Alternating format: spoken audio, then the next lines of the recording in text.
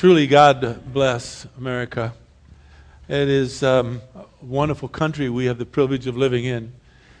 What happened 10 years ago, I think, shook probably every single one of us to our core.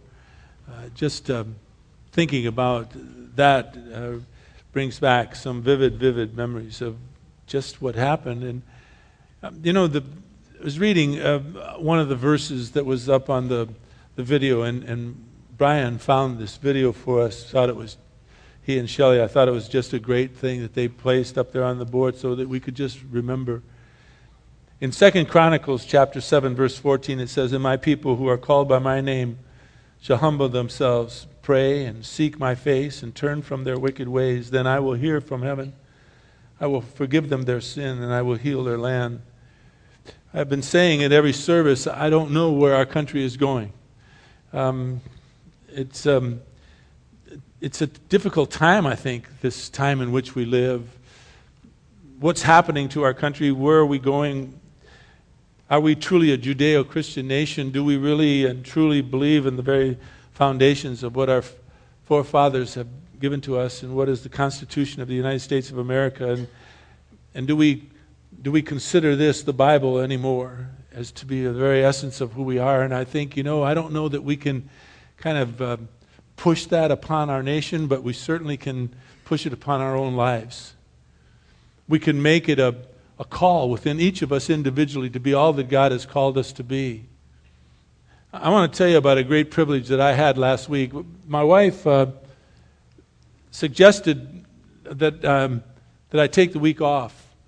So where are we going? Nowhere. The kids are coming in, and our son-in-law and our daughter and our two grandchildren are coming, and it's our grandson's 7th birthday will be last Saturday, and she said, "Why don't you take the week off?" And I said, "No, I'd rather not.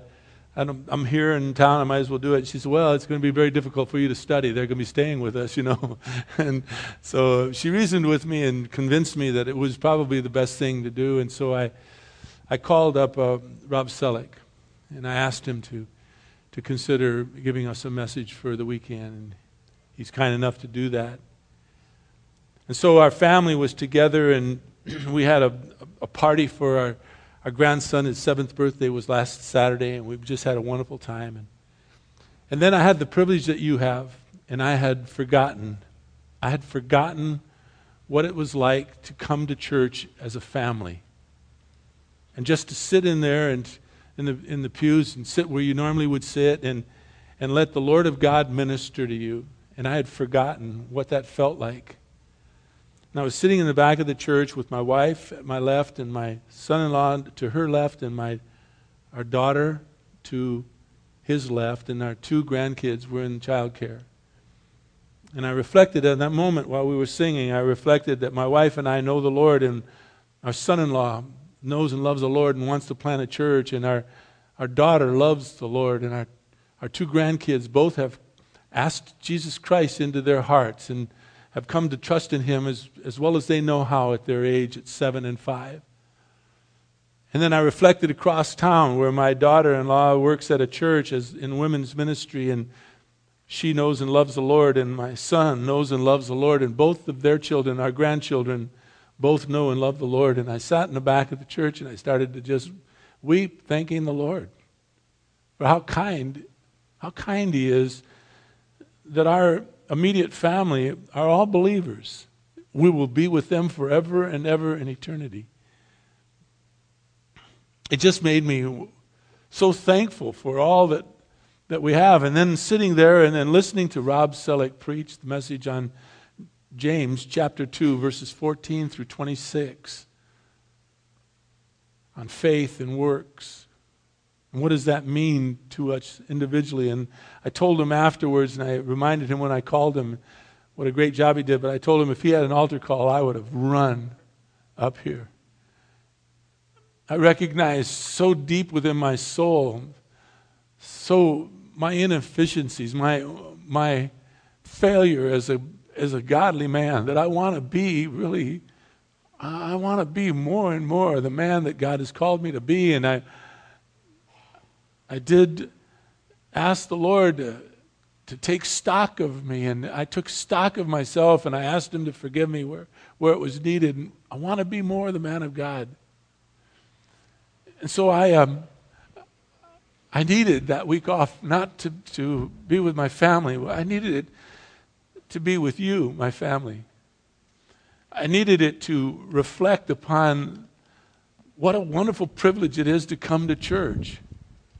What a wonderful privilege it is to sit beside someone you love, or however it is that you come to church, and to allow God for this hour to just minister to your heart through the music and through the message. And so I want to thank you for this church. I want to thank every one of you for allowing me to be a part of this particular church and to be a part of what God is doing within our lives. I just want to add this to our prayer, and I want to pray in a moment for our country and for those who lost loved ones some 10 years ago, and their lives will never be the same. Some young people grew up without a father or a mother, without an aunt or an uncle, without a brother or a sister. Families grew up without a son or daughter. You know just as well as I do how tender that can be to lose someone that abruptly. It kind of goes to who I am. It's why I like to tell people I love them all the time. I want to tell you I love you. I want to tell you that I love you, because I don't know that I'll see you next week. I don't know. And I don't want to put off for tomorrow what I can do today, and that is to say I love you so much. And I thank you for being a part of my life and allowing me to be a part of yours. I do not take it flippantly to be the pastor of this church and to study and teach the Word of God. And so I want to tell you that I love you. And I want to pray for our country. I don't know where it's going, neither do you. But I do know this. Today's message is like a message that ought to be preached in a stadium. And it ought to be preached to people that don't know the Lord. For the most part, you people know Jesus Christ as your Lord and Savior. I recognize you. I see you almost every week, most of you. I know right about where you sit. And I love you so much. But this is a message that ought to be preached in a stadium to a bunch of people that don't know our Savior. It ought to shake them to their very core. And so I'm going to preach it in that fashion. But I'm also going to preach it to you and me, those of us that know the Lord, and try to shake you and me to be the man, the woman, the person that God has called us to be. Do you know His will for you? Do you know where He wants you to go, what He wants you to do with your life? I've begged in you for years now, find out, somehow, some way, find out. What is it that God has called you to do on this earth other than just to take in air and to fulfill a job? What has He called you to do? Find that call, find that blessing, and live out the rest of our lives so as to tell people about the wonders of our Savior, so that you would have the privilege of knowing your whole immediate family knows and walks with the Lord. I long for you for that. So I don't know where we're going to go as a nation. Who does? But I do know this. We can impact our community. We can impact our families. We can impact our own lives with what we learn out of this, the wonderful Word of God. And whoever preaches here at this church will preach to you the Word. Now, yesterday evening, I found out that those of you that remember the gentleman that spoke to us, Louis Panino, Louis Panino, who has cancer and is dying, was taken to the hospital, and he was incoherent yesterday, and so I don't know how much longer he has. So while we are praying, I would appreciate your prayers for his family and for him. But I'd like to pray for the people who lost loved ones some 10 years ago at the bombing of the planes flying into the Twin Towers in New York, and what happened in Washington, D.C., as well as into Pennsylvania on that dreadful day 10 years ago. What has driven people to hate one another so much? What has driven people to hate? We need to be the people that give the love of Jesus Christ out to everyone in all that we can. So would you please pray with me, just not necessarily for the message, but for those who were affected so deeply by 9/11 some time ago. Dear Father, we want to pray. We want to pray for our country, the United States of America. God bless it. But as it was said on that video, we need to be a people who humble ourselves, who seek your face, who confess our sins, so that you might truly heal our land. I want to pray for those, Father, the victims of that terrible terrorist involvement some 10 years ago, 9/11, the year 2001. For the families who are now without a loved one for this 10 years. For the wonderful firemen and policemen and armed force people who rushed towards that dreadful scene instead of running away from it, as so many did, to try to help others. Father, I pray that you will bless the families and you will bless them all, but most importantly, you will bless this country of ours. May we be able to, Father, if you tarry and do not come quickly, that we would be able to leave this country into good hands and to be able to leave it, Father, as wonderfully as we found it when we came here, when we were born, for our loved ones, for our sons and our daughters and our grandchildren. Father, would you please bless the United States of America, I pray, in Jesus' precious name. Amen. It's really appropriate. Put up the title for me, Brian. Thanks so much. I don't think far ahead. You need to know this. And I don't think of clever. I never want to pick out what is going to be the title of the message. I detest doing that. And I picked this out, and it was Shelley that called me, and she said, "Isn't it interesting that you have entitled this message, 'All Hell Breaks Loose,' and we're in Revelation 9:1-11. And it's very interesting how God seems to move us here at this church. The appropriateness of this title, 'All Hell Breaks Loose,' is exactly what some people felt about 10 years ago. But these three woes that we read about 2 weeks ago when I met with you last in chapter 8 and verse 13, remember when John looked up and he saw in the mid-heaven an eagle flying, and an eagle shouting out these words, 'Woe, woe, woe to those who dwell on the earth.'" These three woes that are found in chapter 8 and move us into chapter 9 mark the deepest, most painful intensity of the great tribulation period ever. What the people experienced on 9/11 in New York and in Washington, D.C. and Pennsylvania and around this great nation of ours is nothing compared to what we are going to read in a moment out of chapter 9. It pales in comparison. These three woes that are found in chapter 8, verse 13, mark the intensity of a great tribulation period. They are generally associated, these three woes, with Daniel's 70th week. It's the last 3.5 years of the tribulation, which is called the Great Tribulation Period and is considered to be the most dreadful day and days in human history. Last time we were together in chapter 8, we saw God placed a judgment upon, verse 7, the earth, verse 8, the sea, and also the waters, the drinkable waters, the fresh water, and the heavens in verse 9 in chapter 8. And what I taught last when I met with you is from now on the wrath of God is going to fall upon all who dwell upon the earth. And that's what is said in chapter 8, verse 13. The eagle cried out, "Woe, woe, woe upon all who dwell upon the earth." And we were taught in chapter 6, verse 10. Turn back there just for a moment. I hope you're in the Bibles in the book of Revelation, chapter 9. Turn back to chapter 6. Remind yourself.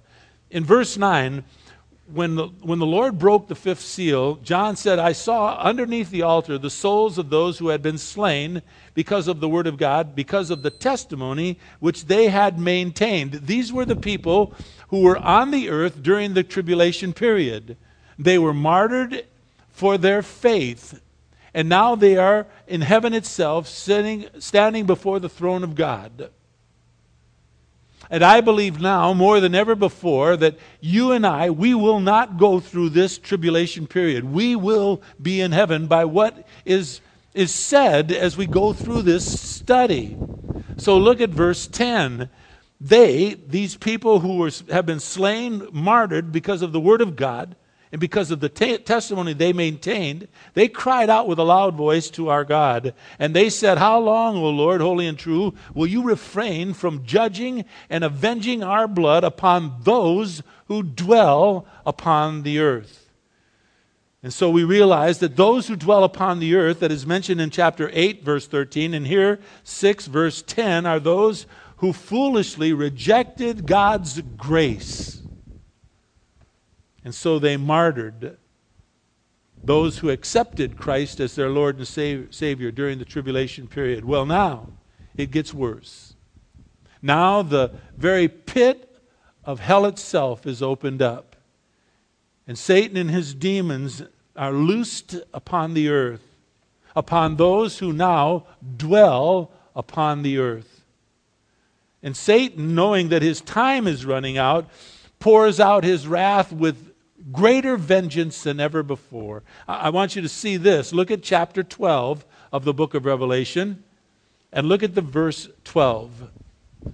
It says, "For this reason, rejoice, O heavens, and you who dwell in them." You see, those who are in heaven, we rejoice. But it is written, for those who are on the earth, it is a different story. Woe, it says in verse 12 of chapter 12, "Woe to the earth and to the sea, because the devil has come down to you, having great wrath, knowing now, note, that he has only a short time." And so he is going to pour out his vengeance upon the earth. Now, read with me Revelation chapter 9, verses 1 to 11, and shudder. This is a terrible place in Scripture. Verse 1 of chapter 9, "The fifth angel sounded, and I saw a star from heaven which had fallen to the earth. And the key of the bottomless pit was given to him. He opened the bottomless pit, and smoke went up out of the pit like the smoke of a great furnace. And the sun and the air were darkened by the smoke of the pit. And out of the smoke came forth locusts upon the earth. Power was given to them, as the scorpion of the earth have power. They were told that they should not hurt the grass of the earth, nor any green thing, nor any tree, but only the men who do not have the seal of God on their foreheads. And they were not permitted to kill anyone, but to torment for 5 months. And their torment was like the torment of a scorpion when it stings a man. In those days, men will seek death and will not find it. They will long to die, and death will flee from them. The appearance of the locusts was like horses prepared for battle. On their heads, as it were, crowns like gold, and their faces were like the faces of men. They had hair like the hair of a woman, and their teeth were like the teeth of lions. Verse 9, they had breastplates like breastplates of iron, and the sound of their wings was like the sound of chariots of many horses rushing into battle. And they have tails like scorpions and stings, and their tails is their power to hurt men for 5 months. And they have as king over them the angel of the abyss. His name in Hebrew is Abaddon, and in the Greek he has the name Apollyon. We'll see what that means in a moment. Let's pray. Father, please, would you open up our eyes, our hearts, so that we might behold wonderful things that are written within your word. Would you teach us, Father? Would you please move me aside so that I would not hamper what you want to say to each of us individually, each of us as we come here, Father, to hear from your heart. May we hear. And so I ask that you would move me aside. Do not let me interfere with what you want to do with each and every single one of us who is here. Bless us, comfort us, convict us, whatever it is you wish. Father, may we be your servant. And so, Father, would you please bless this great country of ours? Would you watch over Louis Polino, any of our people, of our congregation who might be hurting right now? Would you bless each and every single one of them, please?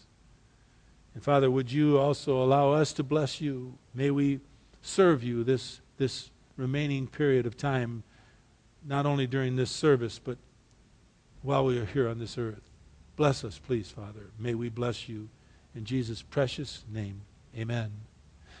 Well, the trumpet judgments are terrible. And we've still got 7 more to go, the bowl judgments.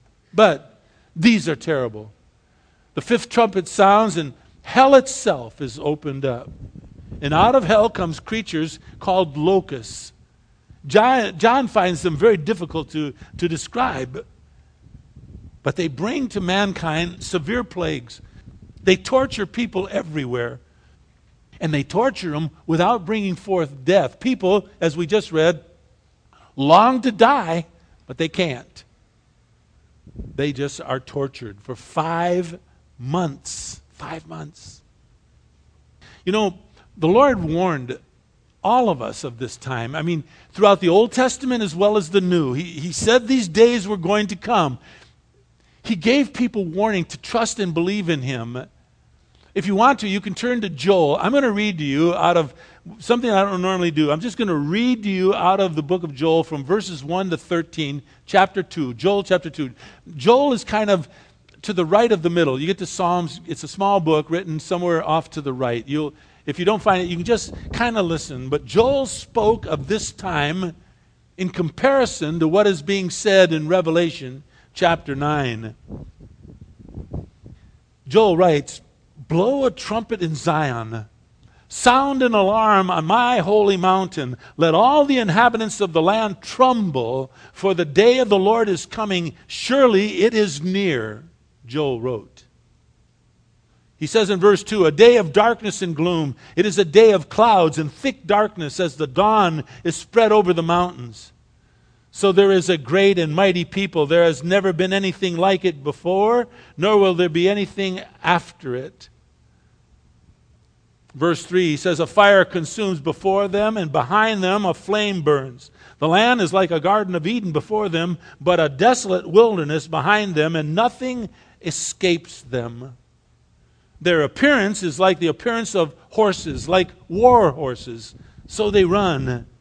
With a noise as of chariots, they leap on tops of the mountains, like a crackling of a flame of fire consuming the stubble, like a mighty people arranged for battle. Before them, the people are in anguish. Their faces turn pale. They run like mighty men. They climb the wall like soldiers. They each march in line, nor do they deviate from their paths.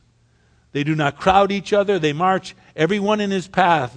When they burst through the defenses, they do not break ranks. They rush on the city. They run on the wall. They climb into the houses. They enter through the windows like a thief.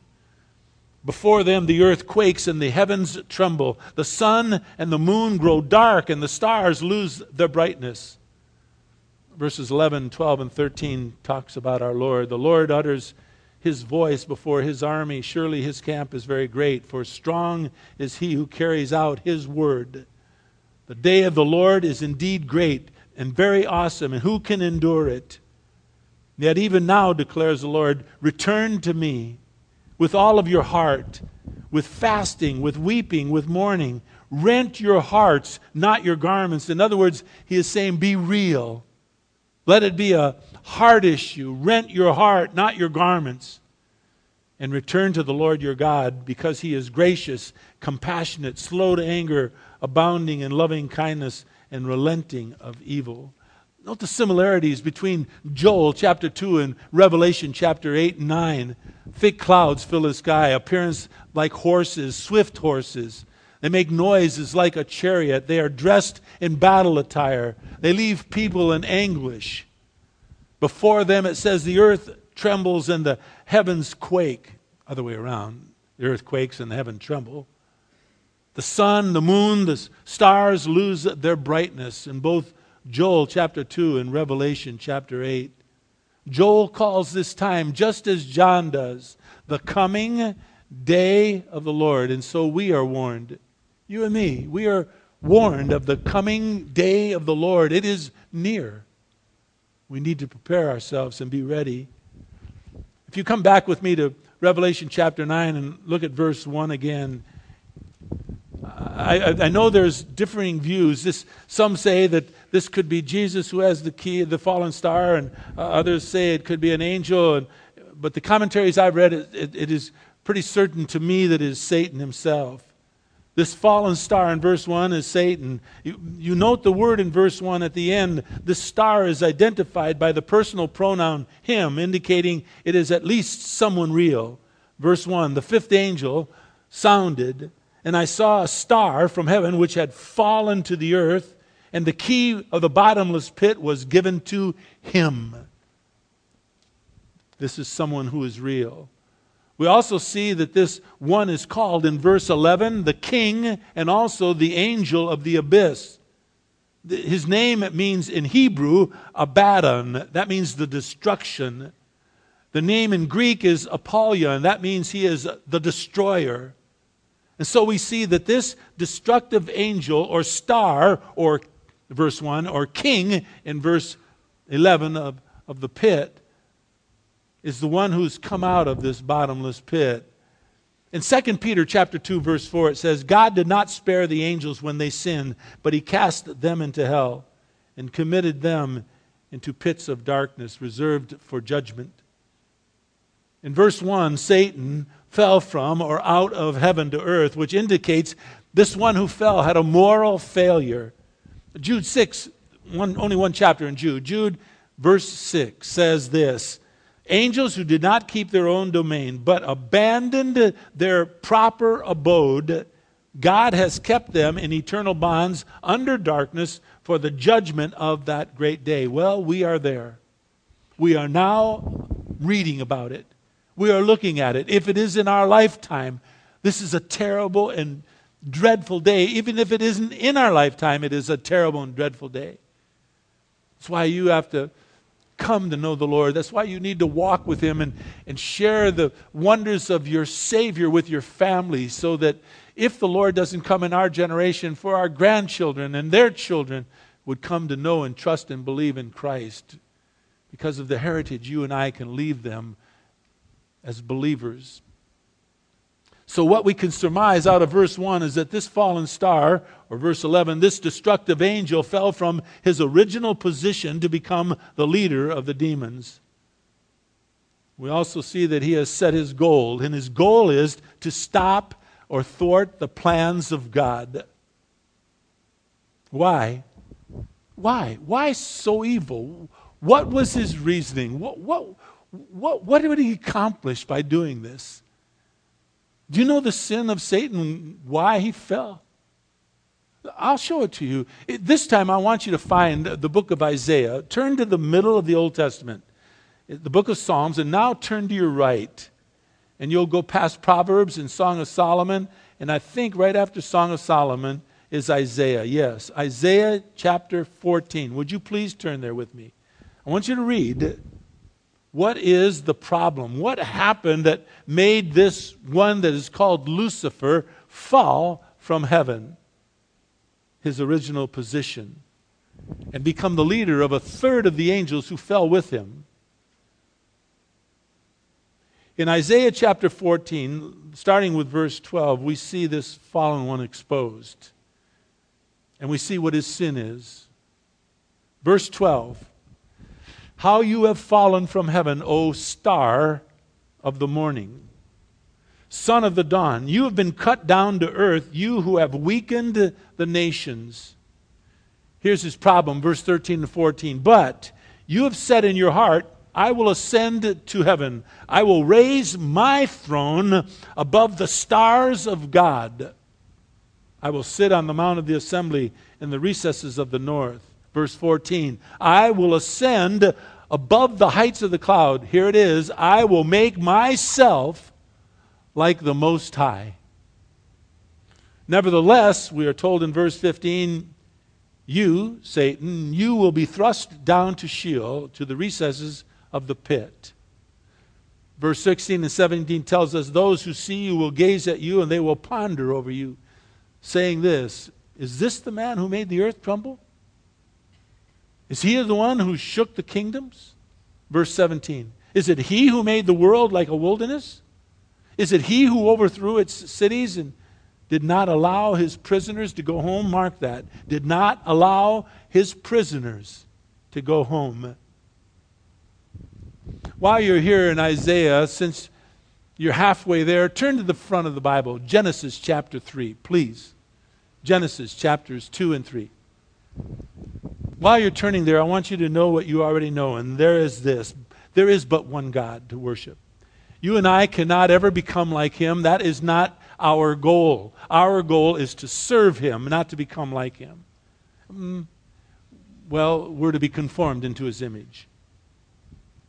But you and I cannot become, quote unquote, a God in any fashion or in any way. The Lord God will not allow it. I want to take heed, any who are investigating some other ways to God, like a cult. If you're listening on a CD, or someone who's not here in our congregation, but you're investigating all about these religions. And I heard a wonderful thing this week. An old friend called from Virginia, of all places, and said, I hadn't talked to you in a long time. I wanted to say hi, and it's been years. And he went on to tell me, he said, can you send me your testimony tape? I said, sure. I said, why? He says, I've worn it out. I had one and I worn it out. He says, I play it to anyone and I give it to anyone who will take it. He says, I went in one day to a cigar store. I didn't even know they had such a thing. They have cigar stores. He went into a cigar store, he told me. And he started talking religion with the guy that owned the store, and he brought back his Bible the other day to visit with him after that, and they started a Bible study, and now it has grown to about 20 people in this cigar store. And what they do is they listen to my tape. Everyone has to listen to that silly tape. And then, I guess it's CD. And then they listen to me online. They listen to us online. And they study the Bible together. And for those of you who are listening, let me tell you something. Take heed if you're investigating other ways to God. There is but one way. God does not allow Satan to take over your life. Come to believe and trust in Jesus Christ as his Lord and Savior, I say to any and all who are listening. As we just read out of Isaiah chapter 14 and verse 17, do not allow Satan to keep you a prisoner, keeping you from your true home, which is in heaven. This illusion of trying to be a God began long before Isaiah. It began in the very beginning. I ask you to turn to Genesis chapter 3. If you look up in chapter 2 with me for a moment, Genesis chapter 2, let me find it real quickly. God said to Adam in verse 16, I want you to take care of this garden. And he says in verse 16, from any tree of the garden you can freely eat, enjoy. But he says in verse 17, from the tree of the knowledge of good and evil you shall not eat. Don't eat of it. Because the day that you eat from it, you shall what? You shall surely die. Well, soon thereafter, Satan came upon the woman in the garden and asked her a very simple but very leading question. He says in chapter 3, verse 1, indeed, has God said you shall not eat from any of the trees in the garden? He knew better. Well, the woman said to the serpent, no. From the fruit of the trees of the garden, we can eat. But from that tree which is in the middle of the garden, that tree of good and evil, God says you should not eat from it nor touch it lest you die. Now, he didn't say lest you die. He said you will what? Surely die. Spiritually. We learned that before when we studied and going through family relations and husband and wife relationships. And the serpent said to the woman, you surely shall not die. Because, verse 5, God knows that in the day you eat from this, your eyes are going to be open and you will be like God. You'll know the difference between good and evil. What he is saying is, wake up, woman. Experience life, woman. Don't let God tell you what you can and cannot eat, what you can and cannot do. Make up your own mind. You're wise enough. You're smart enough to make your own judgment about what is good in life and what is not. You become your own God. Listen, if you ever hear that voice talking to you, shun it immediately. Get away from that voice. Because it is Satan trying to deceive you into becoming what you were never meant to be, and that is a God. You know, we are to worship our God. And so I beg of you from the very depth of my soul, find out what God's will is for your life, yours, and yours. Find it out. And once you find out what God wants from your life, then pursue it with all of your heart, with all of your soul, and with all of your might. What he wants from all of us is to love him. What he wants from all of us is to worship him. And he wants us to share this love that we have in our hearts with others. But what is it, your purpose in life? Why do you go to work in the morning? Why do you draw breath? I beg of you to try to find this out. We did a series on knowing God's will. It's online. Look for it if you don't understand it. But listen, knowing God's will is quite simple. You'll know God's will once you start to understand what the Bible has to say, and he'll reveal his will to you. I'm not the smartest. I'm not the sharpest knife in the drawer here, but I know God's will for my life. I know what he's asked of me. I know what he wants me to do. It's easy for me to understand my purpose in life. Find it out. Find it out so that you might have the joy of your salvation, the very essence of why you draw breath. Satan wants you and me to be distracted. He wants us to think that we can become like God. That was his sin, and that's what put him into the very pit, him and a third of the angels who fell with him. But now he knows here back in Revelation chapter 9, he knows now that his time is short. Remember, chapter 12, verse 12. He knows he only has a short time left. He knows that one day it's all going to end for him. And Jesus shall cast him, his demons, and every single person who refuses to come to Christ, he will cast them into hell. When we get to chapter 20, we'll see this. Verses 10, verses 14 and 15. Listen while I read. It says the devil, verse 10 of chapter 20 of Revelation, the devil who deceived them was thrown into the lake of fire and brimstone, where the beast and the false prophet are also. And they will be tormented day and night forever and ever. Verse 14 says, then death and Hades were thrown into the lake of fire. The lake of fire, it says, is the second death. And it says in verse 15, if anyone, not talking now about Satan or the beast or the false prophet, but if anyone's name is not found written in the book of life, that person will also be thrown into the lake of fire. For now, we see that this fallen star in chapter 9 and verse 1 was given some power. It was given to him a key to the bottomless pit. But we learned that these keys really belong to the Lord. One of my favorite of all the verses that we've been studying out of the book of Revelation was found in chapter 1. Let's review just for a moment. Turn back with me to chapter 1 of the book of Revelation. Look with me at the 18th verse. It's one of the great verses. Jesus Christ makes this statement, I am, that is, I am God. I am the living one. I love that statement. I was dead, he says, and behold, I am alive forevermore, and I have the keys to death and Hades. As Jesus Christ is the only one who controls both death and Hades. Yet here he hands the key over to Satan to unleash a host of demons and to pour out this terrible wrath upon the earth. This wrath for 5 months that they will sting people, as John assumes, with this terrible pain, and people will want to die, but they can't. One thing what's so interesting about this is he hands over the key to Satan to unleash the host of demons.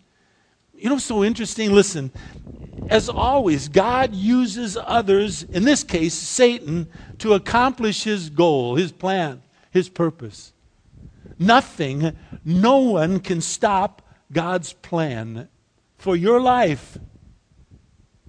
The truth is, you and I either work alongside of our Lord and therefore accomplish his will and get his blessings, or we go against God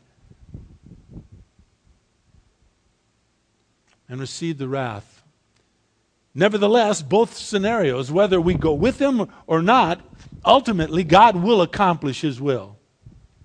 Yet through God's way, our trying and our living alongside and trying by the grace of God to follow the will of God as you understand it for your life, you will receive blessings beyond your wildest dream. If God is saying something to you, seek after it. Find out what it is with all of your heart, because the blessings will come to you so abundantly beyond that. I am a testimony to that. I am a testimony to it. You people love me. Forgive me if this sounds too bold, but you love me so much. You make me feel so much a part of life. Where would I ever receive this kind of a feeling other than serving the Lord and trying to accomplish his will? And you folks you have blessed me. God has used you to bless me beyond your wildest imagination. He doesn't just want to bless me. He wants to bless every single one of us if we would just find out what is his will for us. What is his desire in your heart? What does he want you to accomplish? And go for it. Accomplish it. As I sat here last Sunday with my wife and looked at my son-in-law and my daughter and then recognized and realized that my family are saved, I thought, God, how kind can you be? What more can anyone ask? Accomplishing God's will in your life will be blessings that you have no idea. But not to listen to him and to go your way, he'll still accomplish his goal. He just won't use you. He just won't bless you. Let me close with this thought. This bottomless pit that we were looking at here in chapter 9, it's a place of great torment. It's a place of darkness. It's a place of eternal fire, it is said. It is a place of great despair and great loneliness. It is a place that the torment lasts forever and ever. No one in their right mind should long to go there. Now I listened to certain things on television, because when I was a few years back, when I wasn't in church ministry like this, I did ministry with athletes. So I knew what it was like to be out there kind of in the world, so to speak, because I heard what goes on in the locker room and all of that. But I'm kind of separated from all of that now. I don't do that anymore. I hang around with you wonderful Christians all the time, you know. But I listen to programs that kind of tell me, force me into thinking, how is the world thinking right now? Because I want to know. I listened to one guy on television that I promise you I'd love to meet someday. I'd love to meet him. He is so lost. I heard him one time say, if If I had a chance to go to heaven, I ain't going to heaven because I don't like all these Christians. He said, I'd rather hang around with my friends. And his ignorance was just amazing ignorance of what it really means to die apart from God and not to believe. He has no idea what is written in here, but he also thinks this is nothing but a fairy tale. And so he says he would long to go to hell. And I thought to myself, you have no idea what you're saying. No one in their right mind would want to go to hell.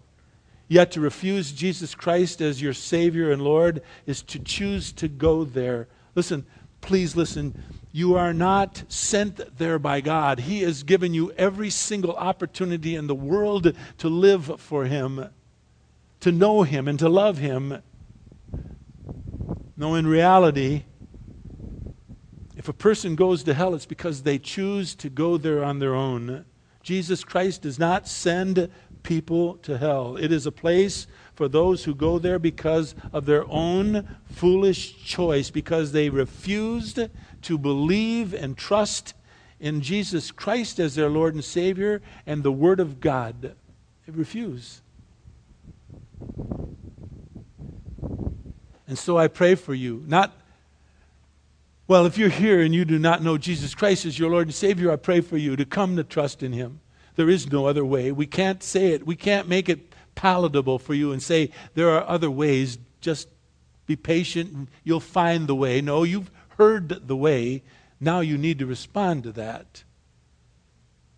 For those of us who know Him, what is God's will for you? What does He want from you? What is the purpose for your life? Why do you live? Just don't come to church and just take it all in and then go. Last week after Rob was through with his message, I went to him and I said, thanks, that was awesome.